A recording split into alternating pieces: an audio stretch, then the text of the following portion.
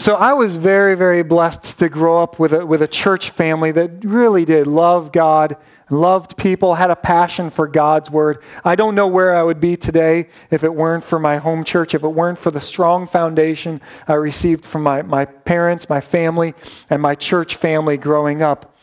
But, and you knew there was a but coming, right? But there seemed to be some topics that my home church avoided addressing. And maybe they did address it, and I just was too young or not paying attention, or I just didn't understand it growing up. But for instance, I don't remember my home church preaching on the topic of sex. In fact, I think there are a lot of churches that avoid this topic because maybe it's awkward to talk about, or maybe they're uncomfortable addressing it. I'm not uncomfortable addressing it. The Bible talks quite a bit about sex. And yet if the church ignores it, and if people aren't reading their Bibles, then we're going to live in a world where sex is distorted. And even people who say that they follow Christ, they're not going to have a biblical worldview when it comes to sexuality. And I think we see that today, don't we? Right? Another topic that my church seemed to avoid was what we just sang about, the topic of the Holy Spirit. Like talking about God the Father was commonplace. Talking about Jesus was easy, right? But the Holy Spirit is a little more mysterious. And maybe we didn't want to be labeled as charismatic or something. I don't know. You know, like if someone said amen in my church, we were like, whoa, easy now. Settle it down, right? And so my home church tended not to address it. And maybe that's why it's difficult for some people to live a Spirit-led life. Maybe that's why some people ignore the Spirit's prompting in their life because they don't understand it. Because it hasn't really been talked about. Kind of in that same vein, another topic that my home church seemed to avoid was the topic of spiritual warfare. And I think with this one, it's not because it's some awkward topic to talk about. I think it was avoided because it's unseen. And therefore, again, it's hard to understand. It's hard to understand something we can't see. But as I look around at the world that we live in today, and as I study my Bible, it's obvious to me that we are in the middle of a cosmic spiritual battle. And that's why today we're starting a new series called Spiritual Warfare. We're just going to do a short series. It's 3 weeks. It's definitely short compared to our 10-week series we did on the 10 Commandments. But we want to be aware of the fact that we are in the middle of a spiritual, cosmic battle. And though 2020 seems so different and there's so many things going on in this year, this spiritual battle we are in isn't anything new. It's not new to 2020, right? It has been going on since the creation of the world. And in actuality, it is a battle which is not yet to be determined. We know the outcome, right? We know who wins. It's a battle, though, that has two sides. And every person has to decide which side they're going to join. And I'm not talking about Democrat and Republican here. We choose a side. We can't sit this battle out either. Like remaining neutral is choosing a side. Moses framed it this way to the Israelites in Deuteronomy. He said, "See, I set before you today life and prosperity, death and destruction." Later, Joshua urged the people to follow him in choosing life, to choose this day to serve the Lord. The psalmist and the prophets of old, they would make the same plea. Jesus would say in John 14:6 that I am the way and the truth and the life. No one comes to the Father except through me. There is a side. There's only one side. Only one way that brings life. And that's the appeal of the rest of the New Testament, to choose Jesus, to choose life. One of the greatest reminders for us that there is a spiritual battle going on, though, is when Paul writes this in Ephesians 6. He said, "Finally, be strong in the Lord and in his mighty power. Put on the full armor of God so that you can take your stand against the devil's schemes. For our struggle is not against flesh and blood, but it's against the rulers, against the authorities, against the powers of this dark world, and against the spiritual forces of evil in the heavenly realms." So it's easy in our world to just get distracted and to think that our enemy is Al-Qaeda or another political party or a bully or our boss or a competitor or our mother-in-law. But Paul is reminding us here in Ephesians 6 who our real enemy is.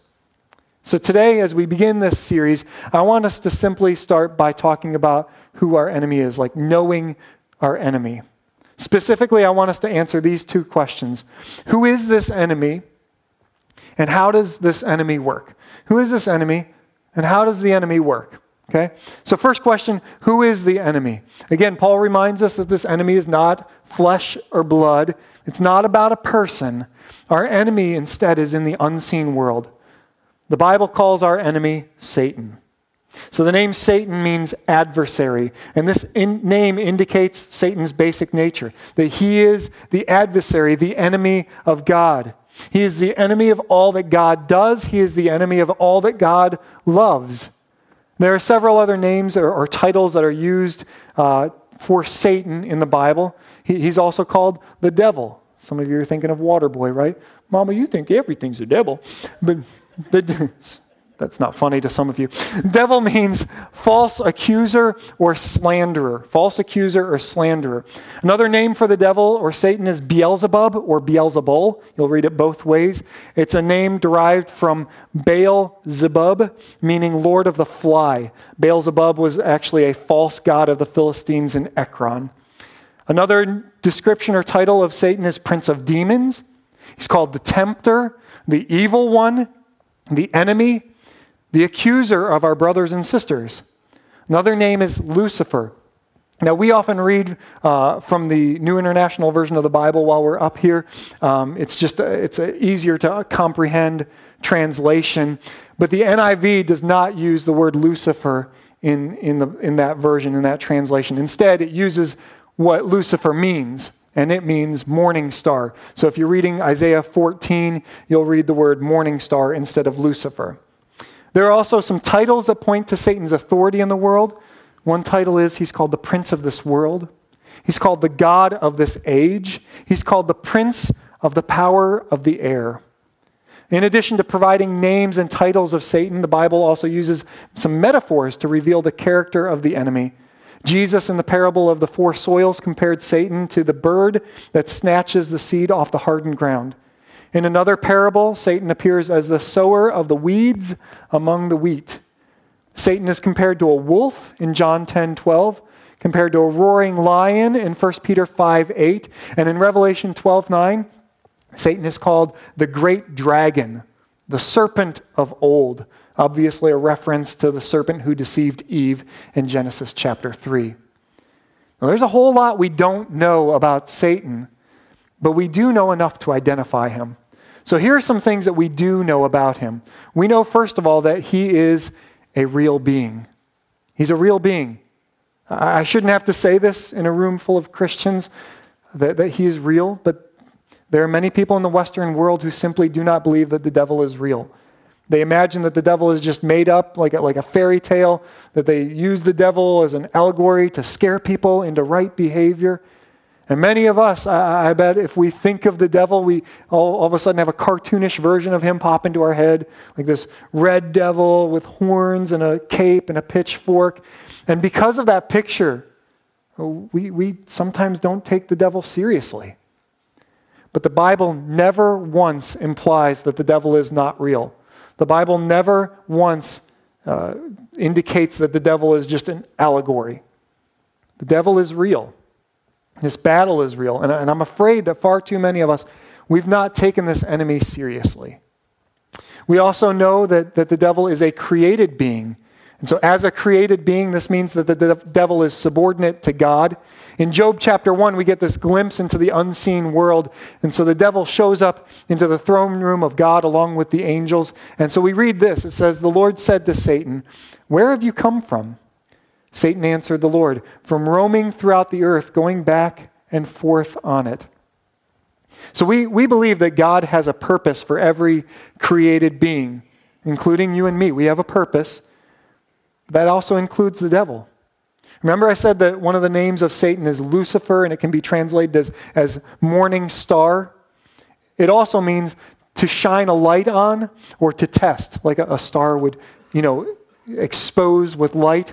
So it means to shine a light on or to test. And so there are some scholars that believe that the devil's purpose as a created angel, he was once an angel, as a created angel was to roam throughout creation like he was doing in Job chapter 1 and to shine a light on or to test creation and then report back to God the glory and the perfection of his work. Well, the problem is that Satan wanted this glory for himself. In Isaiah chapter 14, Isaiah uses the story of Satan as a demonstration of the fate of the king of Babylon. And he writes this, he says, "How you have fallen from heaven, morning star." Okay, that would be Lucifer. "How you have fallen from heaven, Lucifer, son of the dawn. You have been cast down to the earth, you who once laid low the nations. You said in your heart, I will ascend to the heavens. I will raise my throne above the stars of God. I will sit enthroned on the Mount of Assembly, on the utmost heights of Mount Zaphon. I will ascend above the tops of the clouds. I will make myself like the Most High. But you are brought down to the realm of the dead, to the depths of the pit." Did you catch that? Satan was saying, I will make myself like the Lord Most High. But he was brought down. As a created being, he was subject to his creator, just like we are. For his selfish desire, Satan was kicked out of heaven. And just a reminder, Jesus is eternal, and Jesus was there when it happened. He told his disciples in Luke 10:18, "I saw Satan fall like lightning from heaven." It's believed in Revelation chapter 12, it's a picture of not only Satan's ejection from heaven, but also how 1/3 of the angels, they sided with him. They chose a losing side, and they were also kicked out of heaven. Here's what happened to the devil, Revelation 12:7. "Then war broke out in heaven. Michael and his angels fought against the dragon, and the dragon and his angels fought back. But he, the dragon, was not strong enough, and they lost their place in heaven. The great dragon was hurled down, that ancient serpent called the devil or Satan, who leads the whole world astray. He was hurled to the earth, and his angels with him." And these fallen angels are what we believe to be demons who essentially work for Satan. Well, what else do we know about Satan? We also know that he is a powerful being. So yes, Satan is a created being, and yes, he is inferior to God, but that doesn't mean he isn't powerful. He is not all powerful, only God is, but he does have some power. In 2 Peter 2, we're told that angels are stronger and they're more powerful than humans. And Satan, he has this uncanny ability to deceive us if we are not spiritually cautious. And we're going to talk about that a little bit more in the next couple of weeks. But again, he's not all powerful, but he does have some power. He's not all knowing, but he's not stupid either. He is a manipulator, and he knows how to deceive. He knows how to play people. So he cannot make you sin. You can't give the excuse, well, the devil made me do it, right? But he can deceive you into thinking that sin is good for you if you're not cautious. In 2 Corinthians 4:4, as I mentioned earlier, Paul describes Satan as the god of this age. And listen to what he says. He says, the god of this age has blinded the minds of unbelievers. So calling him the god of this age kind of indicates he has some power, right? He's blinded the minds of unbelievers so that they cannot see the light of the gospel that displays the glory of Christ, who is the image of God. So he blinds us. He deceives us. He turns our attention away from the light of the gospel and away from Christ, and he tries to use people to carry out his work. Paul warned about these people that carry out the deceiving work of the devil. In 2 Corinthians 11:14, he writes, "And no wonder, for Satan himself masquerades as an angel of light." As I said earlier, I think a lot of us, we picture the devil in red with a pitchfork and horns and a forked tongue. But in reality, Satan probably looks pretty good, pretty enticing. Paul says that he masquerades as an angel of light. He doesn't masquerade as something ugly or scary, but as something that looks good, something that looks appealing, something that attracts. So we are warned to watch out for him.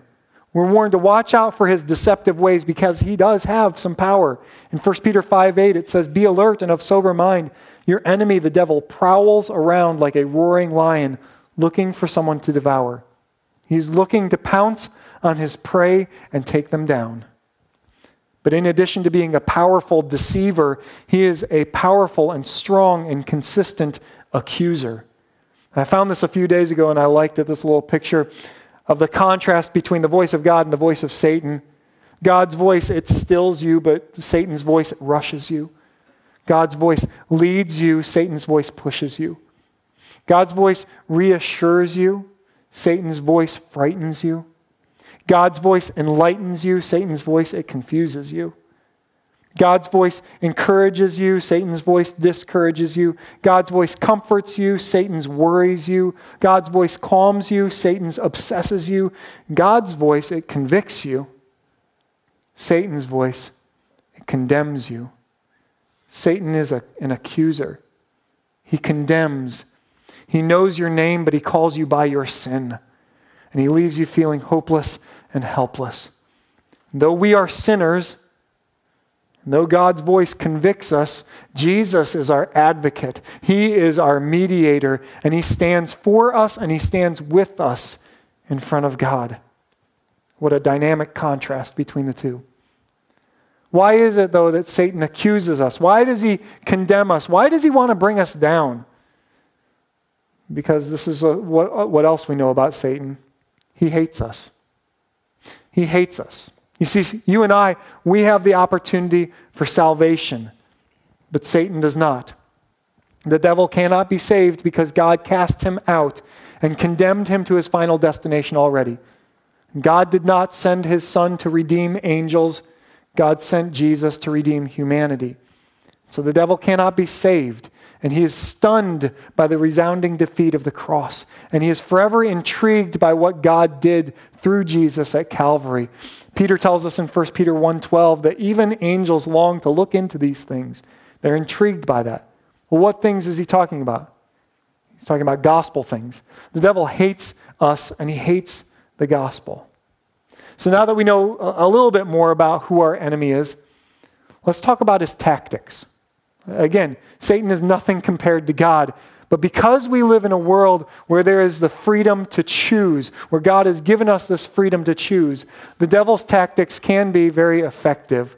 And so how does the devil work? How does the enemy work? Well, he works through cell phones that go off in the middle of a sermon. I'm kidding. That's so embarrassing. I do that all the time. Anyway, so how does the enemy work? Although our enemy is not flesh and blood, our enemy uses the hearts and the actions of flesh and blood people to carry out his tactics. In 2 Corinthians 2:11, Paul warns us not to be ignorant of Satan's tactics. He says, in order that Satan might not outwit us, we don't want to be outwitted by Satan, for we are not unaware of his schemes. So the Greek word for schemes here is methodia, and it's where we get the word methods from. So what are his methods?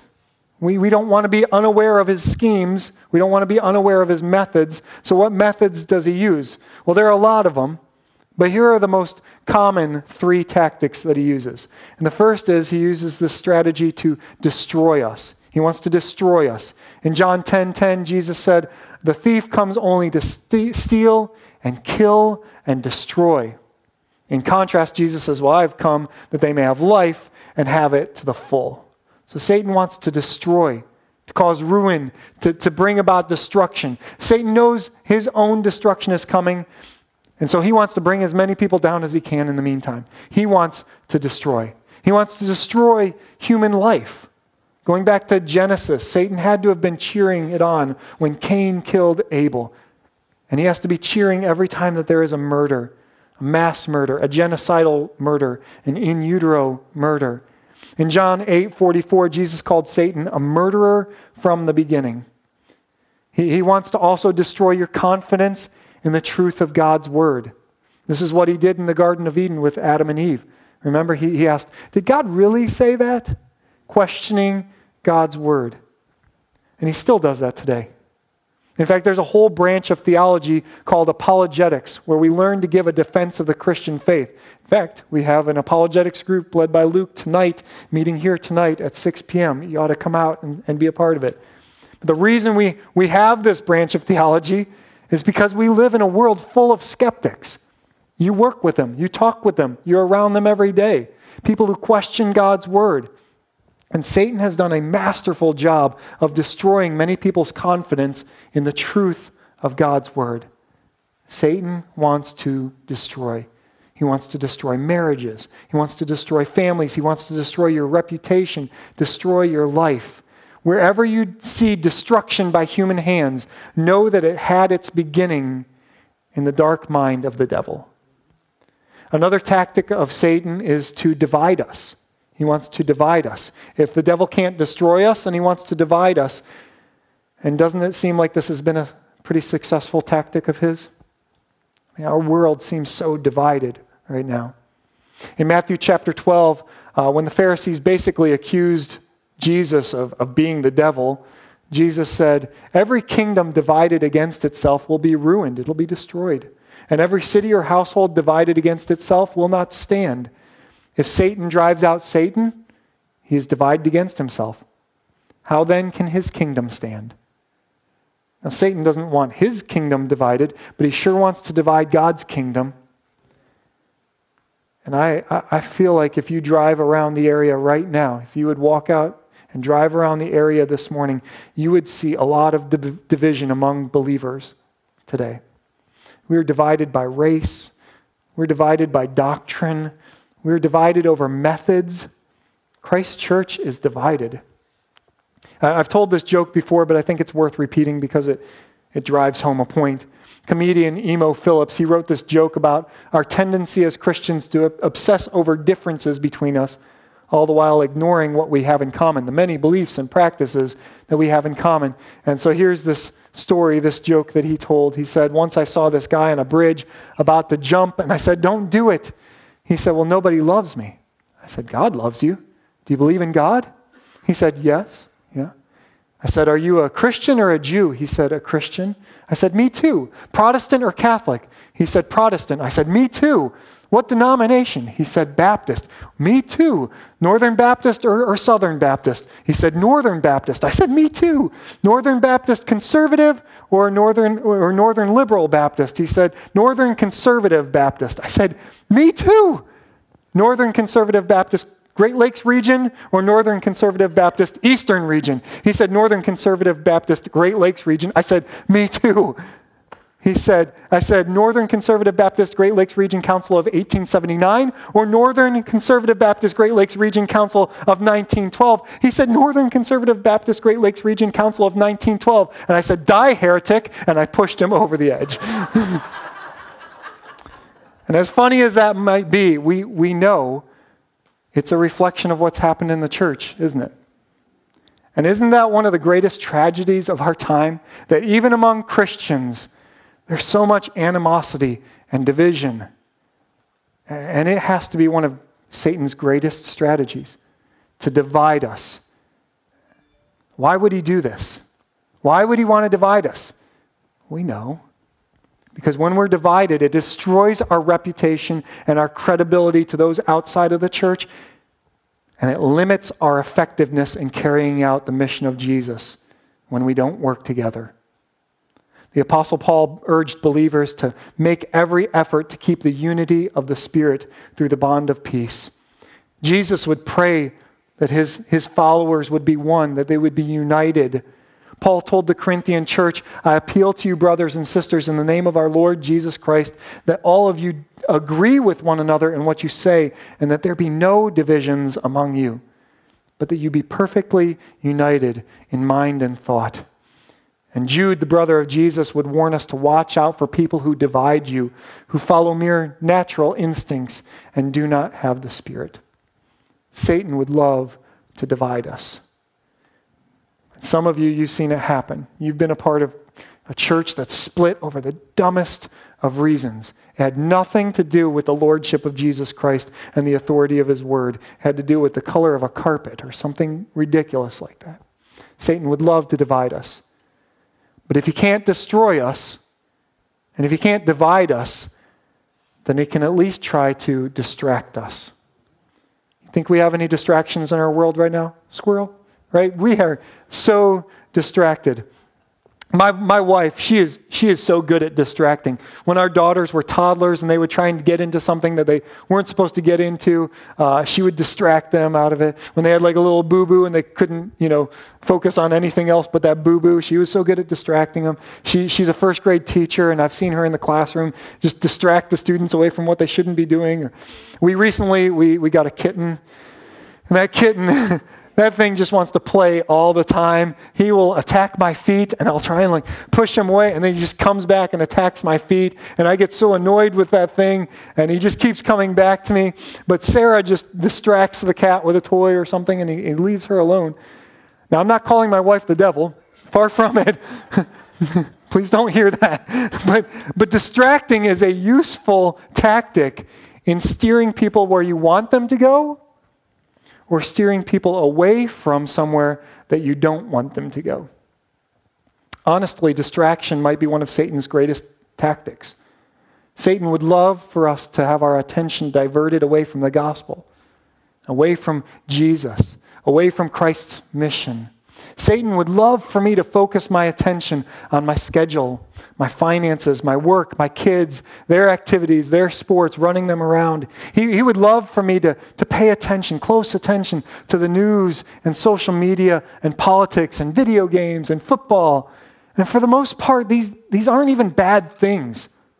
Oftentimes they're good things. But when my attention is constantly diverted to these things, then I lose focus on Christ. I lose focus on the fact that there are people all around me who are hurting, who are in need, and who are headed to a Christless eternity. You remember the story of Jesus walking on the water, and Peter comes out of the boat to walk on the water with him. And what happened to Peter? When he lost sight of Jesus and he focused on the wind of the waves, he began to sink. Satan is skilled at diverting our attention. He hangs shiny things in front of us, and we take the bait. And then we don't even realize how far away from Christ we have gone as he slowly distracts us away. So let me be clear. This battle is real. The devil is real. He is our enemy, and he wants to destroy us, divide us, and distract us. So what do we do? What do we do about this enemy? What do we do about his tactics? Well, that's really what we're going to talk about for the rest of this series, but kind of as a precursor to it, we need to live in the victory that is already ours. A few years ago, I had DVR'd an Ohio State football game, and so I was watching it, and it was the fourth quarter, and it was a really close game, and we're not used to being in close games. So I'm just kidding. You guys are like, you're a jerk. So I wasn't up to live TV yet. And a friend of mine, he texted me. And like an idiot, I looked at the text and I read it. And it said, wow, that was a close one. Glad we pulled that one out. I'm like, oh. So I basically found out that Ohio State won the game, which is great. And at first, though, I was a little upset because I was still watching this game as it was unfolding. But in another sense, there was this comfort in knowing that even though it was a tight game, even though I knew it was close and I didn't know who was going to win, now I knew the outcome. And I didn't need to be nervous for my team anymore. In this world that we live in right now, it can seem very tense. It can seem very frustrating. And it can feel like, man, are we in a losing battle here? We need to have confidence in the outcome of this battle. We know the outcome of this battle, and victory is already ours. Colossians 2:15 says, and having disarmed the powers and authorities, he made a public spectacle of them, triumphing over them by the cross. Jesus triumphed over the powers and authorities that are our real enemy. And I love it. It says he made a public spectacle of them. Isn't that great word picture there? The writer of Hebrews said this about Jesus and what he did to the devil. He said, since the children have flesh and blood, he too shared in their humanity. Jesus took on flesh and blood as well, so that by his death he might break the power of him who holds the power of death, that is the devil, and free those who all their lives were held in slavery by their fear of death. And so we need to understand this, that we are not fighting for victory. We are fighting with victory. We're not fighting for victory. The outcome is already determined. We know that Jesus is victorious. Instead, we are fighting with victory. The victory is already secured if you want it. But you have to choose the side of victory. So choose wisely. Choose Jesus. Let's pray. Heavenly Father, as we get bombarded with messages day in and day out of how awful things are in our world, it can lead to a lot of despair and hopelessness. It can make us think that we're in a losing battle, that good does not ultimately triumph over evil. But we know that's just not true. That's just not true. So God, I pray that we wouldn't view other people as our enemy. Far from it. They are people made in your image. People who have had your Son die on the cross for them as well. Our enemy is not flesh and blood. Our enemy is in the unseen world.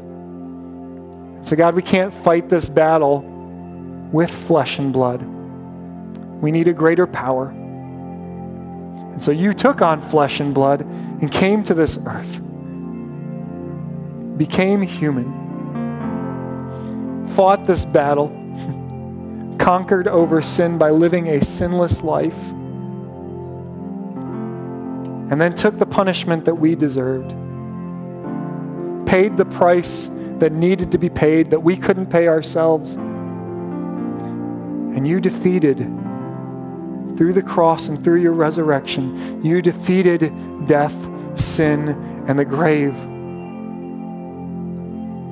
And so God, though there might be some battles that seem like there is just no hope, I pray that we will cling to you, that we will rest in the palm of your hand, that you would secure us. And that when we are on your side, we know we will be victorious. Not because of anything that we've done, but because you've gone before us and defeated the enemy. His destination is already determined. And so God, I pray that we would not allow him to take another person in Tays Valley with him. God, you have placed us in this area for a reason. So God, I pray that we would make it difficult to go to hell in this area because of the work that is taking place in us and through us. God, may we have confidence in your victory. May we not walk with our heads hung low. May we walk in that hope and in that victory each and every day. God, if there are those in here who are not sure what side they're on, I pray today that they would choose this day who they will follow, and that they would choose to follow Jesus. He is worth battling with. He is worth worshiping. He is worth following. We thank you for what he has done for us. It's in Jesus' name I pray. Amen. And so this morning we want to give you the opportunity to declare what side you're on. If you've not declared a side, you have declared a side. And it is the losing side. But there's still time. There's still time to join the winning side. So if you've never chosen Jesus, we want to give you the opportunity to choose Jesus today. I'm going to be up here to your right as we sing this last song. I would love to talk to you about what it means to choose him, to follow him, to trust in him. Or maybe just today you need some prayer because you're not feeling like you can walk in that victory that he's already established. I would love to talk with you. I'd love to pray with you as we sing this next song. I'll have my mask on and be up here to your right. Will you stand and sing with me?